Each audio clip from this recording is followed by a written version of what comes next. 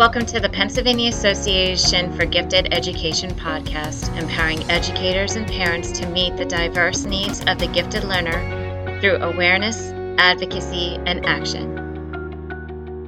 Welcome to our special guest, Chris Laquidara, for today's Page podcast. Hello and good morning, Chris. How are you this morning?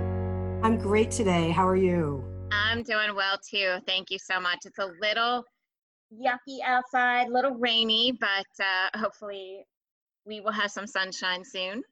Yes, I'm happy to be here with you though. Thank you so much. Likewise, I appreciate that. So before we begin, can you tell us about what your progression has been in the field of education? Sure. I definitely had a non-traditional progression. I began working in education without an education degree. I was a sociology and criminal justice major and started working in a women's prison in New Jersey as a teacher assistant, and then went back for my reading degree and became the Title I teacher, working with the female inmates that were between typically the ages of 18 and 21 years old, because it was an adult prison. But I did have students that were younger than 18 who were tried as adults. And I did that for 7 years and then moved over to supervise education programs in juvenile residential centers, helping those teachers provide a public school program to those youths, and progressed through the Department of Corrections over 18 years to finally becoming the director of the Office of Educational Services, which oversaw all of the educational and vocational programs in the state prisons. And at the time, because of overcrowding, we also had state inmates in the county jails who also needed education. So that was a very non-traditional position in education. After that, I received my principal certification and got a job as an assistant principal in the Hopewell Valley Regional School District in New Jersey, where I spent another 17 years there as assistant principal, K-5 math supervisor, principal, director of curriculum and instruction, and then retired as the assistant superintendent of curriculum and instruction. So it was a really non-traditional beginning with a very traditional ending. I retired in 2017 and continued my work in education at Rider University, and then went back in the fall to Hopewell as an interim special education supervisor. So I still have my hand in education in a different variety of roles. Actually, I think your background is really exciting because I'm sure that it helped you to be able to work with so many different varying people and personalities and characteristics across the state because of how you started in education. Absolutely. I used to tease, and still do, that I grew up in prison because I started 2 days after college graduation, and I was basically the same age as my inmates who had much more diverse experiences than I did growing up in northeastern Pennsylvania. So it was a great preparation, not only in the field of education, because most of my inmates were non-readers. They were illiterate and mothers. So back then, we didn't have the high interest, low-level reading materials. I had to start with nursery rhymes and children's stories that they could actually read to their own children at visits or on the phone, and that was their motivation for reading. And at the same time, while their academic skills were low, there were so many of the women that were so very talented, and I do say gifted and talented, because their musical abilities, their poetry, their drawing, it was amazing. So I really got to see a very diverse group within the prison system. And then moving into Hopewell, it was a high-performing school district and an affluent school district. And it was interesting because, there you really did see the giftedness just from the experiences those kids had and the talents that they had, but in a very different way. So yes, I learned so much throughout my career, more so about people and how to deal with people. And education to me is all about relationships. And I had the best training ground in those beginning years. That is actually beautiful. Thank you for sharing that with us. And we should add that word in there because that is important. I'm glad that you stated it's more than gifted, it's also talented. So how did you come to begin working with gifted and talented students in Pennsylvania? It was more my experience with my own children who are both, they're in elementary school and they've both been identified as gifted. But to back up a little bit, all of my educational positions have been in New Jersey, and New Jersey and Pennsylvania are extremely different in the role of gifted education in the schools. But at Rider University, I was managing a grant that the funder wanted us to provide more education for general ed teachers in the area of gifted education. And it was interesting because I knew my boys were bright, but as a principal, you always have parents coming in saying, my child is gifted, and I didn't want to be that parent. So through my work at Rider and the professional development that we were offering to teachers, I started to think more and more about whether my children, particularly one, was gifted. And it was more because of the social emotional issues. So I really used Rider as my foundational education because I didn't really ever jump into the depths of gifted education because in New Jersey, again, they don't have GIEPs like they do in Pennsylvania. And students were identified and we provided a program, but it wasn't as strict as Pennsylvania was. So I really just skirted the edges of gifted ed in my educational career. But as a parent, I really wanted to advocate for my children. And through that role in educating myself differently now, because of course all the research is different than when I started education so many years ago, I really started to see how much research has been done, how complex serving gifted students can be, and that new whole social emotional realm that is being recognized. So I would say that through my work at Rider and my own children, I really started to delve into gifted students in Pennsylvania. And I'm also very happy that you added in the social and emotional characteristics of gifted and talented students because sometimes that can be overlooked, and it's really important to incorporate that in too because we're talking about the entire child. I appreciate you sharing that with us, especially sharing that your children are gifted and how that kind of sparked that passion and interest for you in that field as well. You were the assistant superintendent at Hopewell Valley. Can you tell us about that venture and about your retirement from that role? Sure. As assistant superintendent, I headed the Office of Curriculum and Instruction, and one of my major roles was professional development of teachers. And that role evolved over the years that I was there because all of the technology issues started to come up, and thank goodness that we were prepared in that, given the state that we're in now, and also security issues. And I really felt that the professional development of teachers was moving away from teaching and learning and more into how to use technology in the classroom, again, the security measures and the monitoring and evaluation and accountability from the federal government and the state government. I started to really get disillusioned, and it became sort of a paperwork pushing job. We had a professional development plan on paper, but I started to have some moral and ethical maybe concerns that are we really providing the development for teaching and learning? Do our kids do well in spite of us or because of us? So my children were getting ready to start school, and as I felt that I wasn't really living my passion, I decided it was a good time to retire.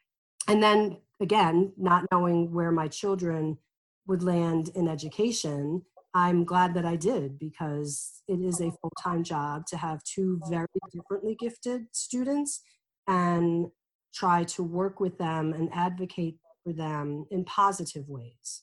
So my retirement came at a good time. Absolutely. You're also a graduate of East Stroudsburg University. You have a Bachelor of Arts in Sociology and Criminal Justice, as well as a Master of Arts in Education with a Reading Specialist certification. Can you walk us through your MED and reading certification that led you to your fruition in education? Sure. So my Bachelor of Arts in Sociology and Criminal Justice came after maybe 2 months into my freshman year as a computer science major. I decided that that was not the field for me. Thinking about possible law school, things like that, I went into sociology and criminal justice because people really tried to talk me out of education, which I had originally wanted to major in. Again, I landed in sociology and criminal justice, but then ended up in education anyway. So because of needing certification, I had to go back for a master's degree to get an education certification. And because I was the Title I teacher in the women's prison, obviously reading was the most likely area that I should go because that's where we spent most of our time with the reading certification at East Stroudsburg. And back then it was all whole language. And even in trying to teach my students then, and especially because most of them were special ed, even though none of them had probably made it through the identification process because they were all dropouts of school, I recognized that whole language just wasn't working for them. They really needed phonics and all those basic things that we've come full circle to.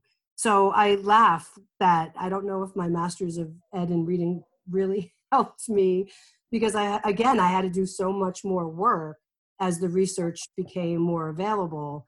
And with my population, the whole language approach was not working. I actually ended up going back for another master's degree in educational leadership at Rider University, where I took a variety of courses and to get my supervisor certification and principal certification to really stay current with all the trends, because education has changed so incredibly much over my career, but especially within the last 5 to 8 years, that I really felt that a continuing education was necessary to stay current, professional, and provide professional development for teachers who needed it. And I agree. I do think it is extremely important to stay up to date and to stay relevant. You have an enormous background in furthering your own education. And I would really love for you to also give us a little bit more of a background in working with Rider University and the College of Education and Human Services. You were a project manager for the Gateway of STEM Creativity and Innovation in the Classroom. That grant was funded by the Martinson Family Foundation. Can you give us a little bit of your background, your insight into that? What made you want to go that route? How did you end up in that position? Sure. That was a gift that presented itself from Dr. Sharon Sherman, who was the Dean of the College of Education and Human Services at Rider University. And I had worked with her on various public school panels for the public school university partnership. So we had a relationship.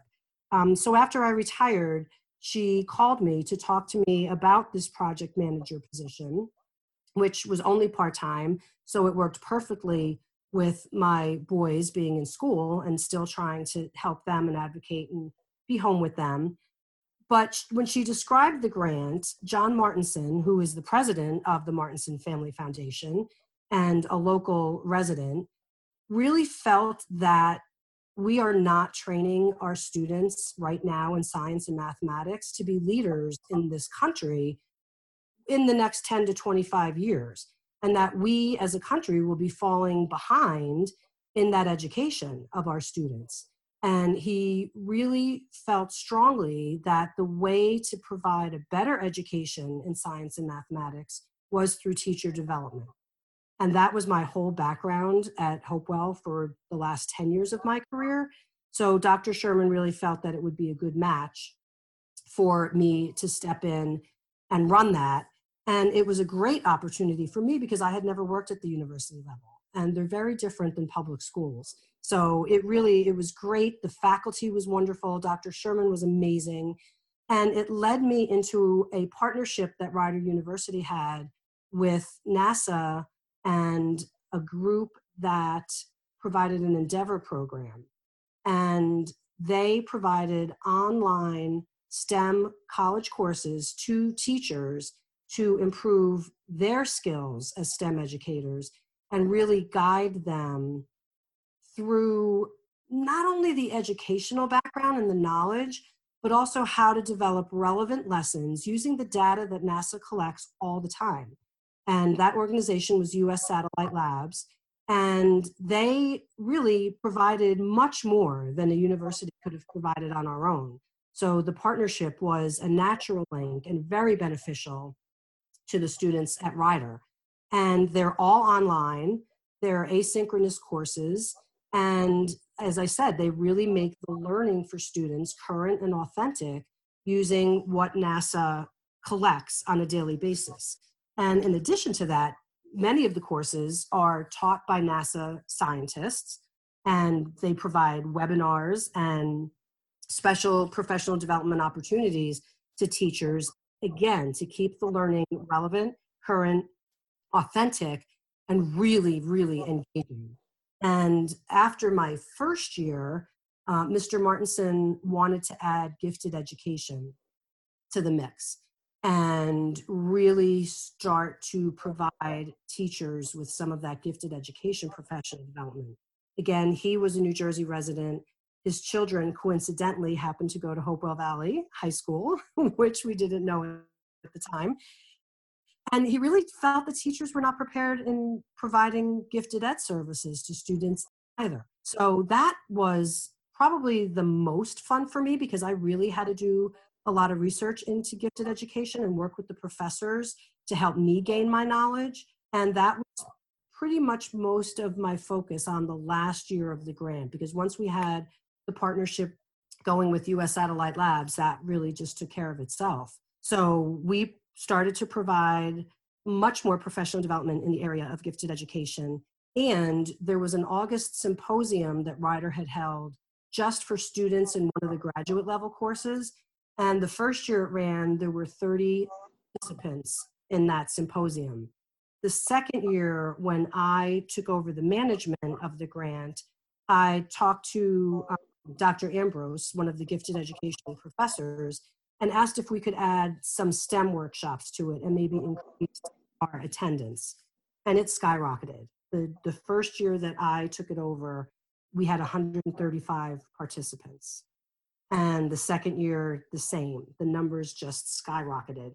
And teachers really liked that we could provide the professional development in short workshops, even the one-day sessions, because taking a college level course for teachers right now is hard. There's so much on their plate.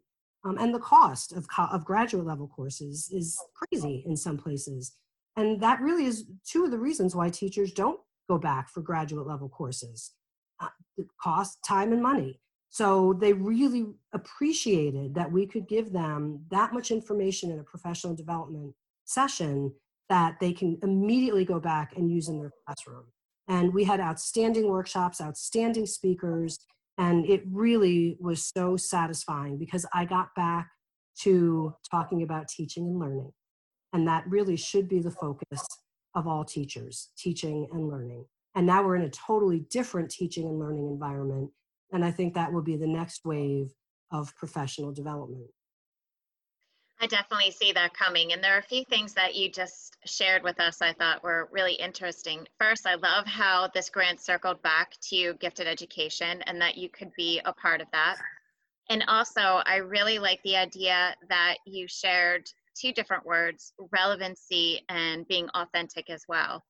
Because I think that is extremely important, not just in gifted and talented education, but just education, period. And I do appreciate and respect and value the fact that you were a part of that and you helped grow that, especially how exciting it is to see the growth from 30 people attending to then the next year having 135 and then continue that growth. That is absolutely exciting and very substantial.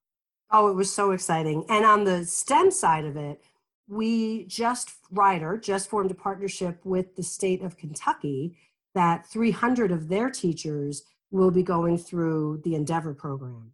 And that's really exciting as well, because with 5 courses, they can get a professional development certificate in STEM. and adding a 6th course as an educational leadership course, they can get a STEM leadership certificate. And many, many, many states are starting to see the value of having that STEM certification, because it really is being now pushed into the classrooms as part of their traditional learning, which is so important. It is important. And I really do think that it helps to build the confidence as well as add more value to education for the teachers, but then also to emulate that back out onto their students as well, to get them interested in STEM, especially science and mathematics, when so much concentration is in reading and writing. There's so much more to being a student than just that. I appreciate you sharing. Yeah. And we also saw that students were starting to get lazy. They didn't want to think what I need to know, and then I'll repeat it on the test and I'll get my grade, and then we're good and we'll move on to the next. And I agree with Mr. Martinson. We are not developing thinkers. So through STEM education and that whole engineering design process, and you can use the engineering design process really in any subject, we really do need to let kids start to think and develop that thinking muscle and flounder. Kids do not like to fail, but they need to fail. And they need to understand, now we're moving into that growth mindset, that failure is an option, and that through failing, their mind grows, and they do learn more sometimes from failing than from being successful. And to just remember something in order to spit it back later does not help them. So fumbling through a design project or a STEM project, even integrating social studies and reading, is a much better way of learning. And that hands-on piece and working with other students is also critical, which unfortunately we will need to rethink how we do that if online education is to continue. But again, technology has caught up with that. So there are simulations that you can use, and there are ways that students can work together online on projects. But I definitely see the importance and the need to move in that direction for gifted kids as well, because sometimes gifted kids, if they're perfectionists or just want that A or A plus because they know they're smart and think they should have the good grade, sometimes working with other people is a difficult task for them. And they need that skill. They know they need to learn how to give and take, that maybe they don't know all the answers, or how to just work with other students and brainstorm together and make sacrifices. And maybe it's not your idea this time, maybe it's someone else's, and you need to sacrifice that control, and how to work together for the betterment of the team to come up with that project. So you mentioned taking those risks and really kind of refocusing and reteaching students that maybe failing or having an error, making errors is a good thing. That relates and connects directly back to growth mindset. Growth mindset is something I hear you're very passionate about. Would you mind just taking a few moments and sharing with us why you're so passionate about growth mindset? Because I think traditionally in education, we thought you learn something and either you know it or you don't know it. And if you don't know it, so sorry, we need to move on now. And sometimes teachers gave students the wrong messages. You're not good at math, you're not good at science, you're not good at reading, you're in that low reading group, but that's okay, we'll bring you up. And we don't know that. I mean, that is one of the things with all of the research that has been done over the last several years, that we know your mind can always grow. And again, looking at gifted and talented, you're not gifted in one area, or you're not gifted one day and not the next, or talented one day and not the next. You really can grow your mind to be good at whatever you want to be good at. Sometimes one thing takes more work on your part than another thing, but we know that your mind can grow and is always able. You're just not good at it yet. You're not good at it today. But I always say, people say practice makes perfect. I say practice makes permanent. So we have to make sure we practice things the right way, because they do become permanent. And that is with the growth mindset. I think we need to make that permanent in our students' minds, that just because you don't know something today doesn't mean you won't know it or can do it tomorrow. And that we do need to keep working and using that thinking muscle and thinking in different ways and outside of the box, that there is not always one right answer, that you need to keep growing and developing even into later life to keep going and keep your mind moving forward. Were you able to take the growth mindset, the passion that you have for that, and use that possibly in highlights that you have from working with gifted students in the past, and how being in that gifted and talented program helps them reach their goals or become more confident and maybe even surpass their goals and expectations, or even yours? The growth mindset actually came from my boys' school, because they read a growth mindset pledge every morning. And I didn't realize the impact of that until my boys started to repeat different phrases and say, oh, I just can't do that yet. And then thinking back into my career as an educator, I think back to being a principal. And again, in New Jersey, we didn't have a GIEP. We weren't mandated as strictly as they are in Pennsylvania to provide gifted programs. I started to think about, did we serve our gifted students the best way that we could have? And when I first started at Hopewell Elementary, we had multi-age programs. We had multi-age 1, 2, and multi-age 2, second grade and third grade. And it was a wonderful model, because you'd be with the same teacher for 2 years. Half of your class would be the same for 2 years. And teachers were really able to stretch those students, so a first grader coming in could really be doing second grade work. And a lot of the gifted students that were identified didn't want to leave the regular classroom, because they were there with their friends. They had connections and relationships that they'd been building over 2 years. And in that multi-age model, we really had to meet students from where they were at. And I mean, this is going back to 1990s, developing a workshop model.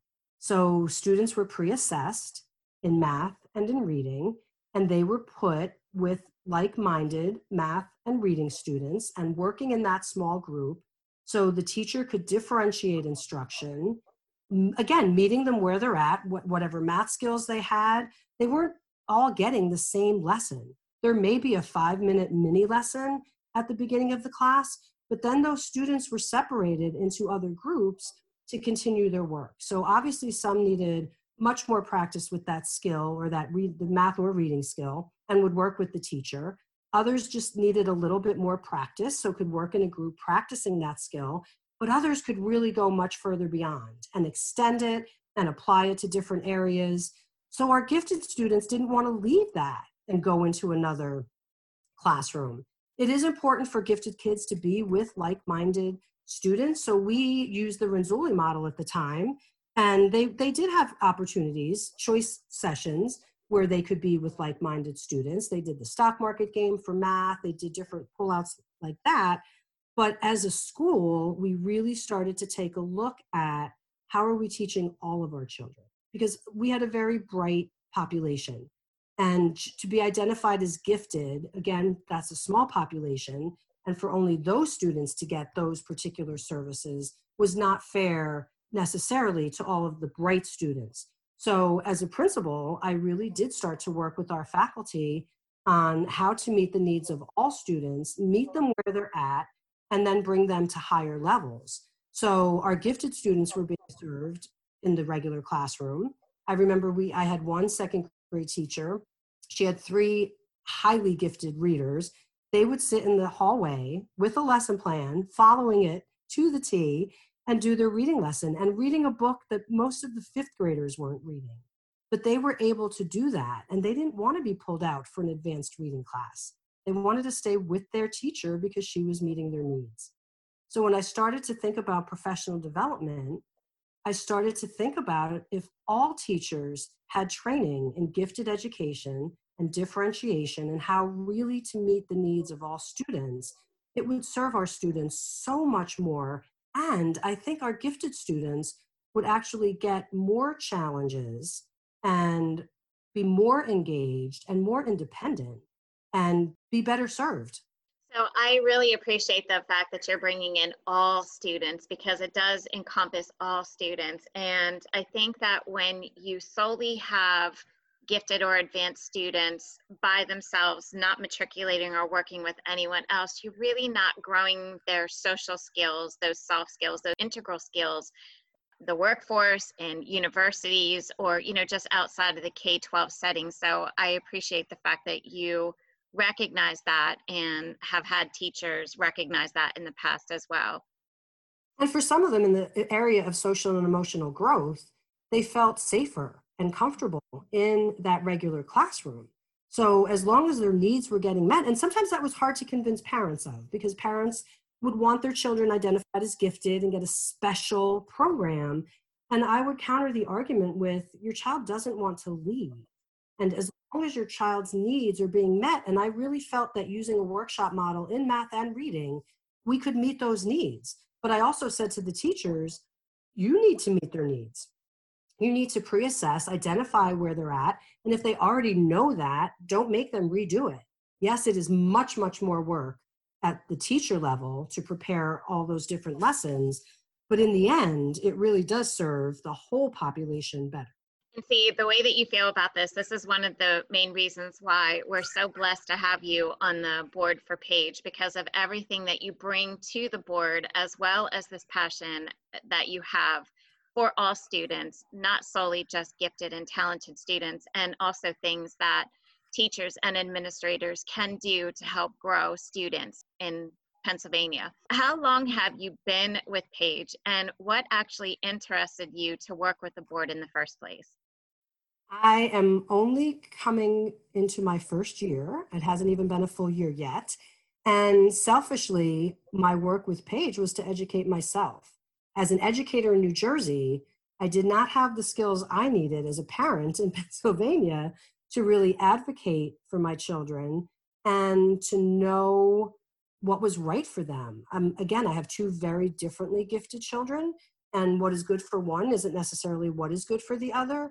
So I felt that being on the Page board would provide me with a network that I could get myself more educated in the field, but also help other parents who are struggling with getting services provided, identification, and then how to advocate in the classroom. And that's where I felt that my roles as an educator and parent could come together, because I truly believe you get more with honey than vinegar. So I really wanted to help parents and say, I am an educator for almost 40 years, and I really did not know what was best. And I needed to educate myself. And why go through this alone? If we can pull together as parents, then it makes the job easier. So I entered selfishly, but I also feel that I could help parents and help them with the resources that I've already researched, the good websites, the good organizations, places where you really can go to seek information and assistance. So someone who advocates as not just an educator, but also as a parent, if you could change one or even two things in the field of gifted and talented education in the state of Pennsylvania, what would that be? And how do you believe that this would better serve gifted and talented students as well as the families in Pennsylvania? I will go back to professional development. Teachers do get courses in Pennsylvania and can get a gifted ed certification, which again is different than some of the surrounding states. But I think teachers need to be in the moment. I would think that the two things I would want is dedicated funding for professional development for all teachers in the area of gifted education, and a requirement that so many hours, maybe 3 hours a year, but a dedicated number of hours a district dedicates to training all teachers in the area of gifted education, especially, again, in the area of social and emotional health. Many of our gifted kids are those quirky kids. And, they think, oh, that child is gifted. No way. He or she can't pay attention. They're always getting up. They're not doing well on tests. They need the education to know that gifted kids can be quirky, and that there are social emotional issues that they may have that make them maybe not present as what their stereotypical idea of a gifted education student is. So my two things would absolutely be funding and requirement for gifted education professional development for all teachers and administrators. I agree with you. It needs to be more than just teachers. I agree it should be administrators as well. As someone who is a parent of gifted children, not just one, but two gifted children, as well as someone who's worked directly with gifted students in the classrooms and directly with your teachers as well when you were a principal, do you have any words of advice for parents or even students that might be new to the gifted world who may want help or guidance or even to find some really great relevant resources for them that you can share with us? Absolutely. Your state association, so PAGE in Pennsylvania, NJAGC in New Jersey, both are amazing organizations with not only dedicated, but very passionate leadership that really feels the same way I feel, that professional development for teachers and parents is crucial. And you also need that support network as a parent to, as gifted students need those like-minded students to be with, parents need like-minded parents to be with. One of the other things as a principal that I didn't mention before is in dealing with gifted students, sometimes their parents were really difficult. And I wish I knew then what I know now, because I was dealing with gifted parents and I would have used different strategies and I would have dealt with them differently. And I think when you're a part of a state association and then a local affiliate, because I think that's been crucial for PAGE as well, having that local affiliate with children that go to school with your children and parents that are your neighbors to get together, and whether it's venting, identifying resources that maybe are needed either by the family or by the schools, just having a support network is so important. And then your national associations, NAGC, SANG, the Davidson Institute. I was at an affiliate PAGE meeting where a parent said, you need to look at the Davidson Institute. Your son would absolutely qualify. There's so many resources out there, so many. There are a lot of places that parents can go and really learn about their child and then learn what to advocate for. I recognize that money is limited and time is limited. And sometimes your professional development hours have to be dedicated to something that's going on currently. But then I think we need to be creative and find different ways to offer that development. If we want to differentiate for students, then we need to differentiate for teachers. I think a local affiliate of PAGE can really be a resource to their school district in helping the administrators first recognize the need and advocating in a positive way, not about your child, but about the gifted ed population and how to better serve them and how to give the teachers more tools in how to serve them. And then offering some assistance to the teachers, whether it's through the PAGE conference, one-day workshops, webinars. There's so much out there, but I think parents need to know that, number one, they exist, number two, how to access them, and maybe to use a resource as me or anyone on the PAGE board or the affiliates to funnel down the information, because there is so much out there. And to say, where would I go to find out about this? What's a good resource? And I think that is also what I appreciate most about PAGE, especially this last month, is providing so many resources in helping your children at home now that you're a parent as the teacher, and helping with the social emotional piece. And the newsletter that PAGE just put out had a link to Mensa for Kids. And I was looking at that last night, and some of the activities are amazing. And I immediately forwarded that to our director of elementary education in the district and my boys' teachers to say, don't reinvent the wheel. Here are some great, it's for them to take, but they don't have time either to look at all those resources. They're fumbling through this homeschooling now as well, and how to provide instruction online. So again, just serving as that resource to parents. And I'll post things on our district Facebook page or on the elementary school Facebook page, different links to help parents out there to say, this is a good resource. Go and take a look at this. Wonderful. Thank you so much. I really appreciate that because I think those resources will be highly beneficial. And again, the fact that you are an educator as well as a parent of gifted students yourself, gifted children yourself, I just think that what you have to say, and I'm sure everyone listening in today felt how valuable that information was. Chris, thank you so much for coming in today with us. Thank you for this beautiful podcast, and thank you for being so open with us. Thank you so much for this opportunity. It truly is my new passion. Thank you. And thank you everyone out there for listening until we meet again. Thank you for listening to the Pennsylvania Association for Gifted Education podcast today. This is your host, Pam Seeger, saying thank you so much, and we will see each other again.